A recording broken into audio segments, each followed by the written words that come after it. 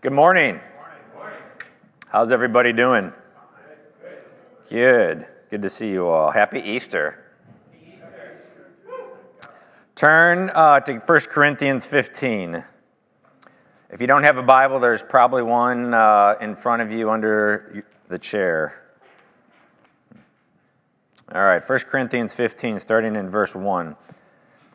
Now I would remind you, brothers, of the gospel I preached to you, which you received, in which you stand, and by which you are being saved, if you hold fast to the word I preached to you, unless you believed in vain. For I delivered to you as of first importance what I also received, that Christ died for our sins in accordance with the Scriptures, that he was buried, that he was raised on the third day in accordance with the Scriptures, and that he appeared to Cephas, then to the 12. Then he appeared to more than 500 brothers at one time, most of whom are still alive, though some have fallen asleep. Then he appeared to James, then to all the apostles. Last of all, as to one untimely born, he appeared also to me. Let's pray. Father, we ask that you would bless the preaching of your word today, that you would make our minds and our hearts fertile ground that can receive from you, God. And we ask, God, that you would reveal yourself to us clearly and specifically, God. And I pray for each one of us, God, that we, if we know you, that our hearts would become more attached to you, God. I pray that if anyone here doesn't, that you would show them clearly who you are today and how much you love them, God. We thank you, God, for the worship that we've already had. What a day to celebrate the resurrection of your Son, life over death, that we have new life through his resurrection. Amen. Well, here we see in 1 Corinthians probably the clearest, most concise gospel presentation you'll see in the Bible. 2 verses. Look with me because I want us to read it.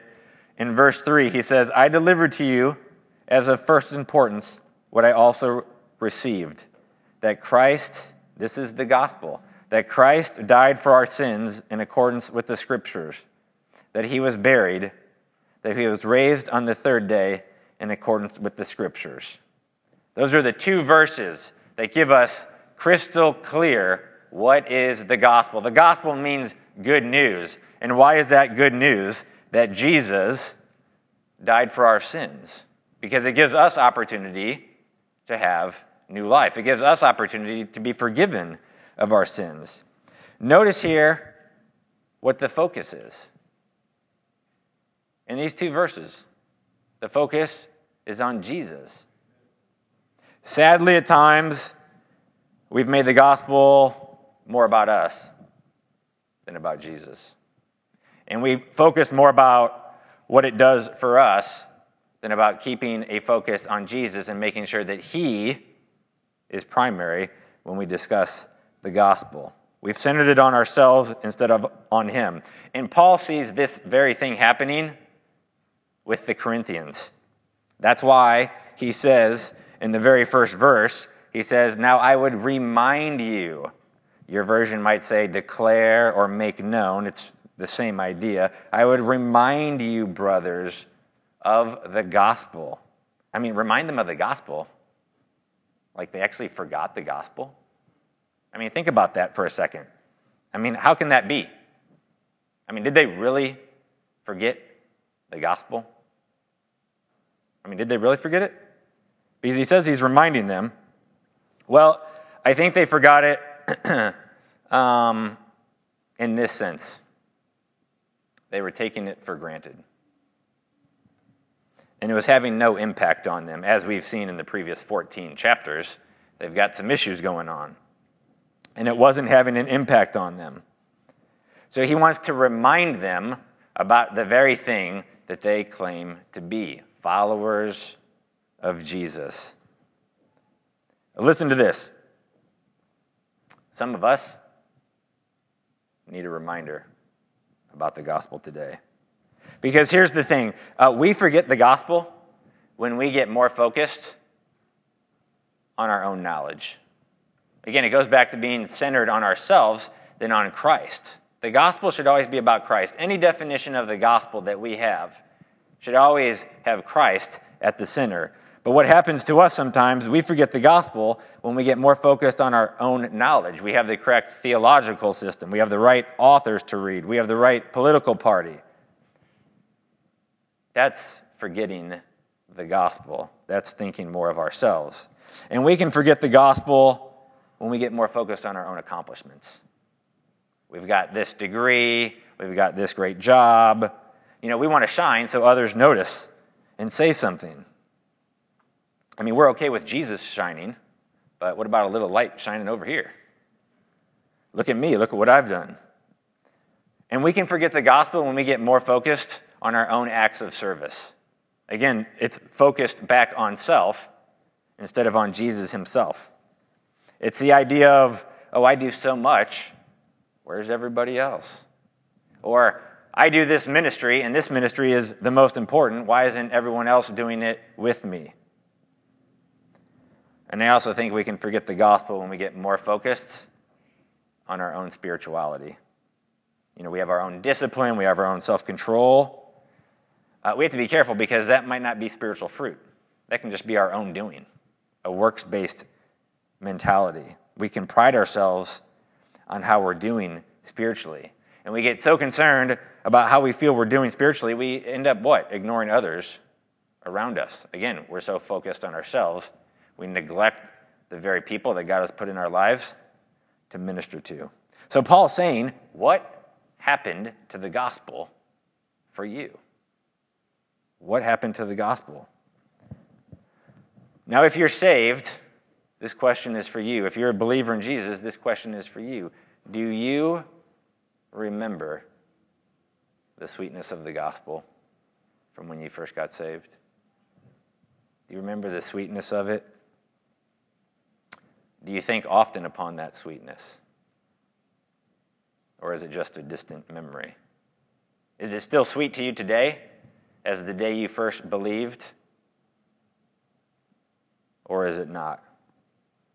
Because here's the truth, friends. It's still just as sweet. It really is. Maybe you've forgotten, but it's still just as sweet. And it's still just as amazing. I mean, think about that.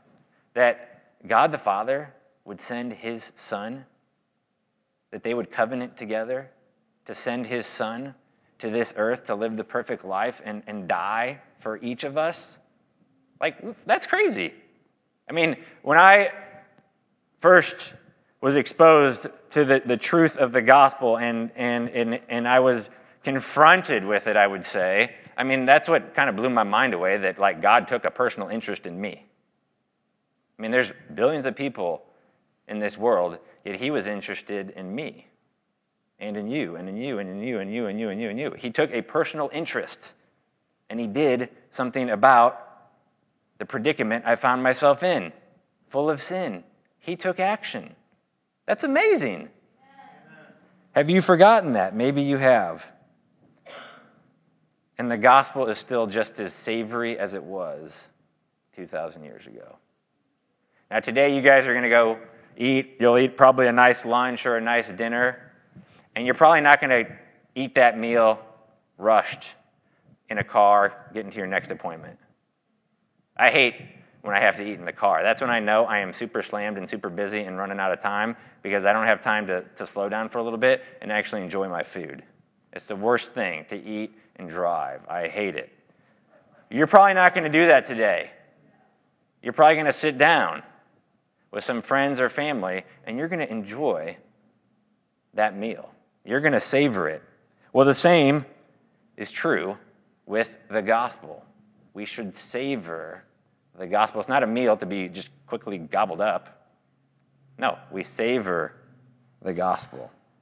And the gospel is the foundation from which we do anything. You tear that away, tear the gospel away, we're left with nothing. Why is that? Because at the foundation of the gospel is Jesus himself.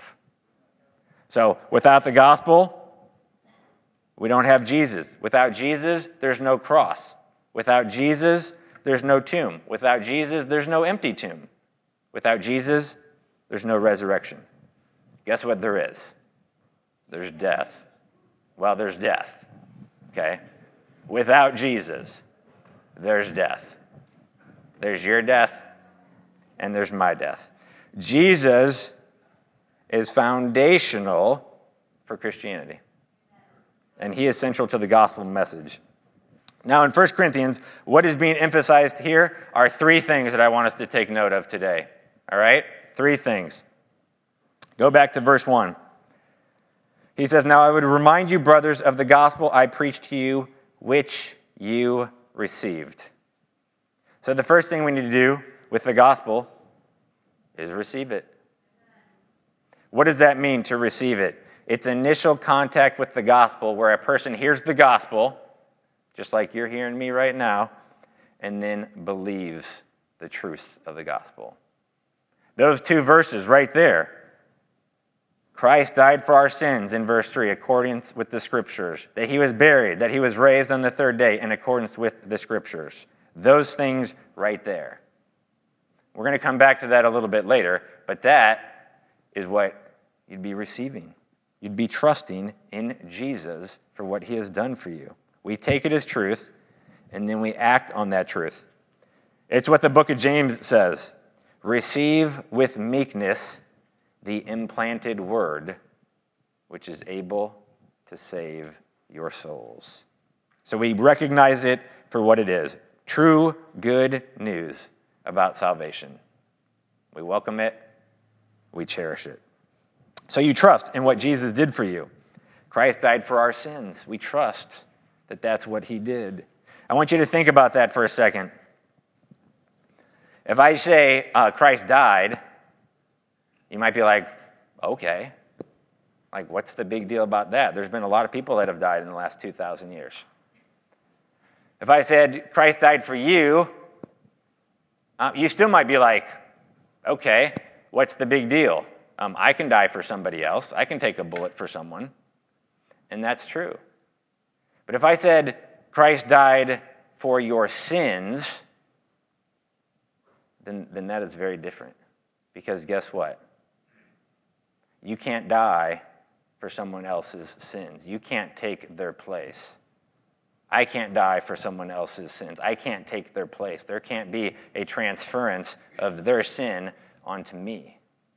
So when you say Christ died for our sins, like it says there in verse 3, that is saying that Christ did something and accomplished something that no one else could accomplish for you. So when he was in heaven and he covenanted with his Father to come down here, the covenant was that he would live the perfect life. He would meet the exact requirements of the law, a law that none of us have been able to meet. But he would meet those requirements perfectly. And then he would be betrayed by his own people. And he'd be crucified. But on that cross, God would take the sins, your sins, my sins, and put those on Jesus. That's what it means when it says Christ died for our sins. Those sins are on him, and he paid the penalty for those sins through his death. Now, that's great to kind of assert something like that, but is it true? Well, so he's put in the tomb, and 3 days later, he rises.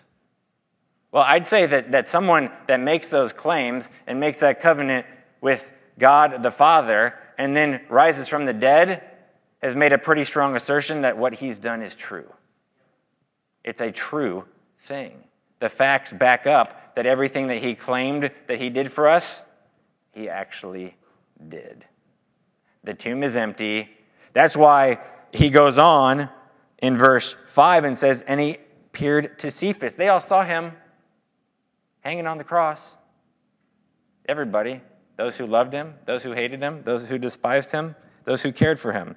So he says, he appeared to Cephas, then to the 12. So he's listing like, hey, these are the witnesses that have seen Jesus. Then he appeared to more than 500 brothers at one time. Then he appeared to James, then to all the apostles. Okay, so he's making appearances to them after his resurrection.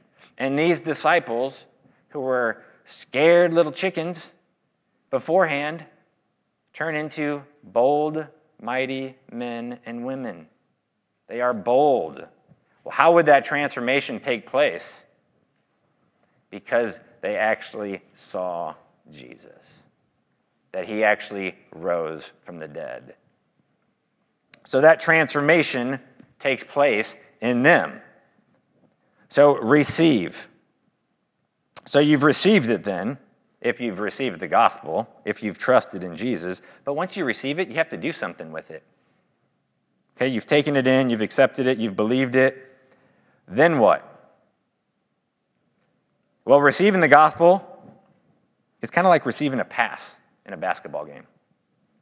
Now you got the ball. And in basketball, when someone passes you the ball, there's 3 things you can do with the ball. You know what those 3 things are? Shoot, pass, and dribble. All right? You got 3 things you can do. Shoot, pass, dribble. It's a triple threat. But one thing you can't do is nothing. You can't just stand there with the ball. It doesn't do any good. No points are scored. You got to do something with that ball. The same thing here. When you have the gospel, you got to do something with it. Yes, you're forgiven. Yes, you're saved. Yes, you're redeemed. But God has so much more for you. So much more. So he goes on in verse 1. He says, the gospel I preached to you, which you received, in which you stand. So the second thing you need to do with the gospel is to stand. Well, what do I mean by that? Well, the first verb that we just looked at, received, it has a different past tense than the word stand that we're looking at now. The way received is used as of a past event that occurred once, which makes sense, right? You received the gospel. But with stand, the use gives the idea of something that happened in the past, but is still an ongoing action now. You stood, and you are standing for the gospel. So it's not just any standing position, though.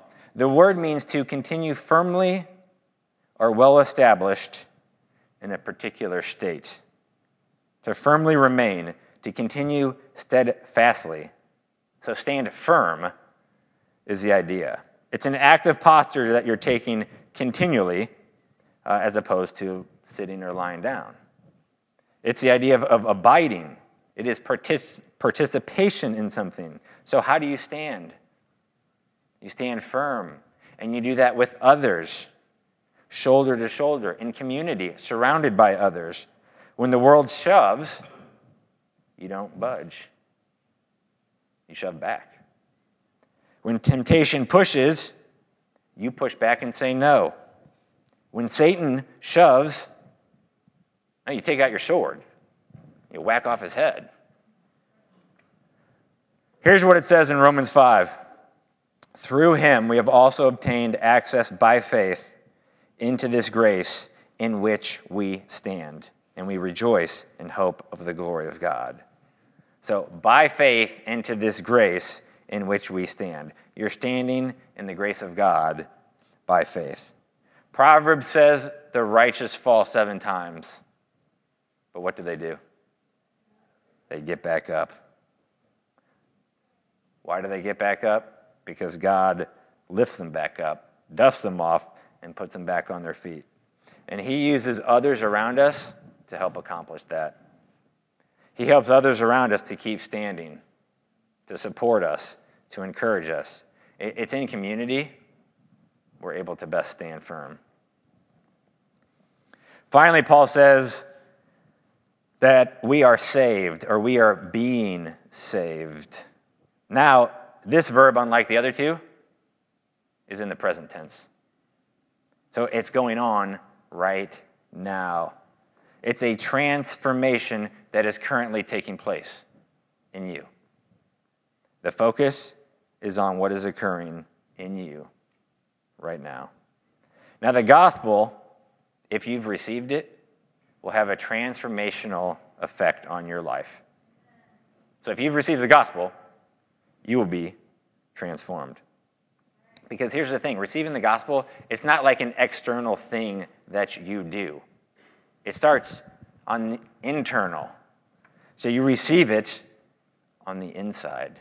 And then it works from the inside out. All right? It's like ingesting some powerful wonder drug. Okay? There will be an effect. There will be an effect. Now here's my question for all my friends here,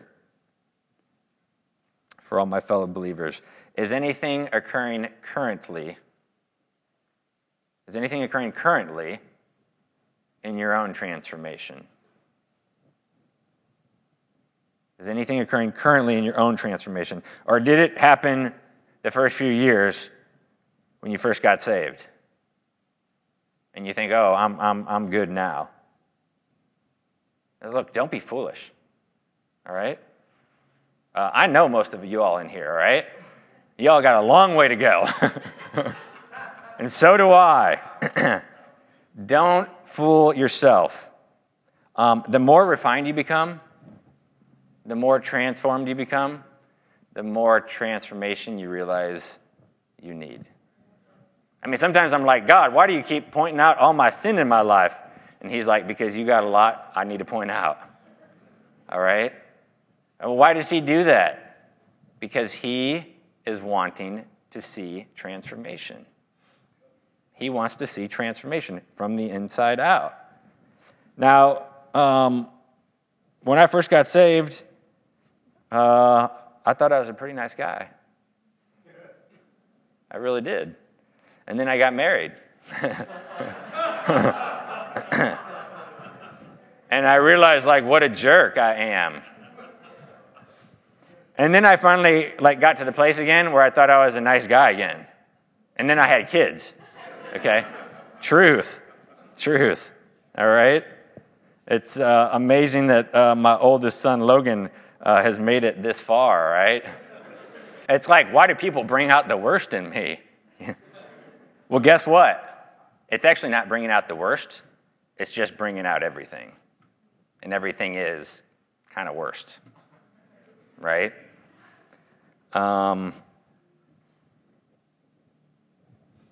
We need transformation. I need it. You need it. And I think that the place between standing firm and continuing in your salvation, standing firm and having transformation, standing firm and being sanctified, as we might say, I believe between those two things is where most Christians stall out. I think that's where they kind of just slip away, and it happens slowly. It's a slow fade. But somewhere along the way, you become complacent, and you're treading water, and you're content with your lack of growth, with your lack of spiritual movement. Stagnancy has become acceptable to you.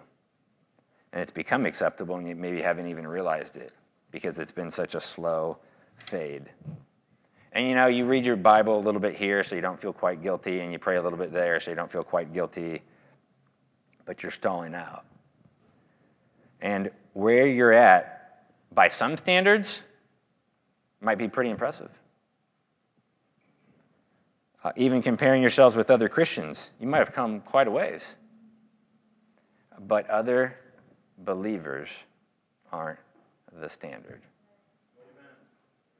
They're not the standard. God says, be holy as I am holy. That's the standard. It's a standard that we don't meet this side of heaven, but it's the standard that God sets before us. And some of us need to stand back up and start having some transformation go on. We need to let God do some surgery in us. We need to let God start working in us again. We already read earlier how this happens in Romans, by faith in the grace given to us. So we have three things listed for us in the gospel living. Received, which for most people is in the past. They've received the gospel. They've trusted in Jesus as their Savior. Standing is something that you started when you first got saved, but you're continuing in it. You're standing firm. And then being saved is a transformation that is currently taking place. You're becoming more like Christ. I want you to notice one more thing in this passage. In the gospel laid out here in this passage, there's no mention of works. There's no mention of works. When he lays it out, look back at verse 3, because I want you to all see this. He says, I delivered to you as of first importance. First importance. Okay? This is the most important thing, guys. It's really important. It's the first importance. It's the primary thing. And he lays out the gospel and not a mention of works. How is that possible? I mean, if it's essential to the gospel, then you couldn't give a description of the gospel and leave it out. So why does he leave it out? Because salvation is not linked to you being good or doing anything good. You cannot earn your way to heaven. If you try, you'll be deeply disappointed because if you are truly honest with yourself, if you're truly honest, you can deceive yourself, but if you're truly honest with yourself, you'll always fall short, even of your own standards that you set for yourself. Most people don't walk around thinking, man, I'm just doing amazing, meeting every standard I set, every goal I achieve. I'm the best parent. I'm the best dad. I'm the best worker. Now, there are some people out there. We need to pray for them. But most people aren't like that, all right? Even the standards we set for ourselves, we can't even reach, okay? And even our own standards are lower than God's standards usually. We can't even reach our own standards. But thank the Lord that our salvation is not contingent upon reaching the standard. It's not. It's not about works. You can't do one work to get yourself any closer to God. You can't. Okay? There is already one work that was done that you didn't do that doesn't get you a little closer. It gets you in complete union with God. And that was the sacrifice of Jesus that he willingly made on your behalf. That's the only work. And someone else did it for you. And if you want to be united with the Father, then you have to humble yourself. It's kind of humbling to admit you can't do it on your own, that someone else did it for you. You got to get rid of that pride. There's a lot of pride that can be there. But you got to get rid of that pride and accept that Jesus is the one, and he's the only one, that he did it already. He already did it. So it's in him that you can trust for your salvation. He already got it for you. So it comes down to trust. The Bible uses the word faith, but it has the same idea today for us as trust. Trusting in Jesus, that he did the work. That when he was hanging on that cross, it was for you, and for you, and for you, and for you, and for you, and for all of us. And that your sins were placed upon him. And God says that he paid the penalty. The fancy word is propitiation. But he paid the penalty for your sins. And because of that, not because of anything you do, but because of that, the way to the Father is made open through Jesus. What do you have to do? Trust in that work. Not your own work, but trust in that, in the sacrifice on the cross. What shows that it's true? The empty tomb. The risen Savior. He defeated death.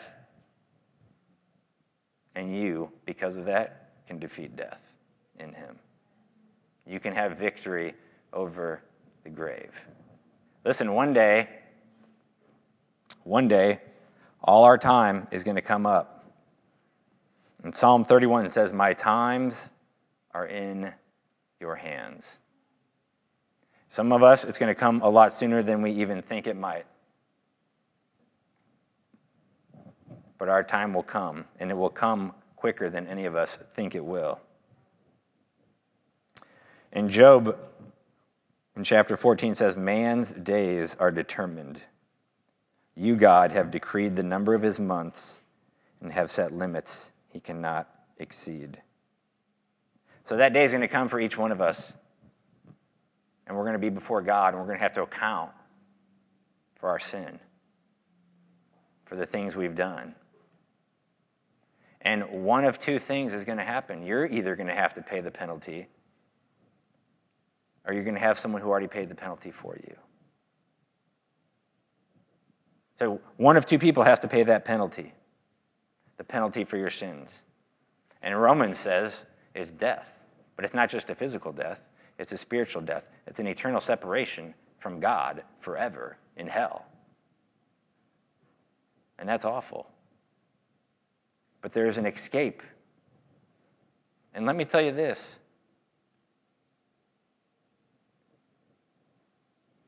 You don't trust just for some cheap fire insurance, okay? You don't trust just because you don't want to go to hell. You trust because you are thankful for the sacrifice that Jesus made for you, for each one of you. You trust because this God took a personal interest in each one of you. A personal interest. It blows my mind to this day that God would want to have a relationship with me like this almighty, all-powerful, omniscient God. He wants to know me. And he already knows me, right? Because he's omniscient. He knows all things. But he wants me to know him. That is just mind-blowing. But what a privilege to be able to know the Father. And that is a privilege that he extends to each person in this room, that you can know God personally. Man, take hold of that privilege. If you're in here and you don't know the Father, man, I encourage you today, just like Paul was talking about here in Corinthians, let this be the day that you received him. For you, maybe it hasn't even happened yet. Receive it. Let this be the day for you. Let it be the present for you. Receive what Christ has to offer you, the gift of salvation. Okay, he paid it all for you, so trust in him.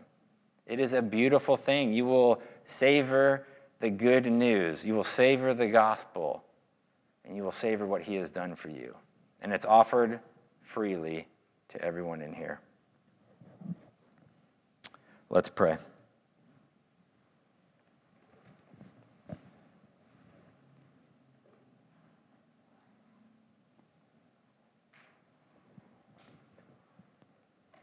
Lord, you are so good to us. And I pray for each of us now. God, you know exactly where we're at. You know all things. You know the condition of our life. You know the condition of our hearts. So I ask, God, that you would continue to speak to us. Reveal yourself to us. I pray for my fellow believers, Lord,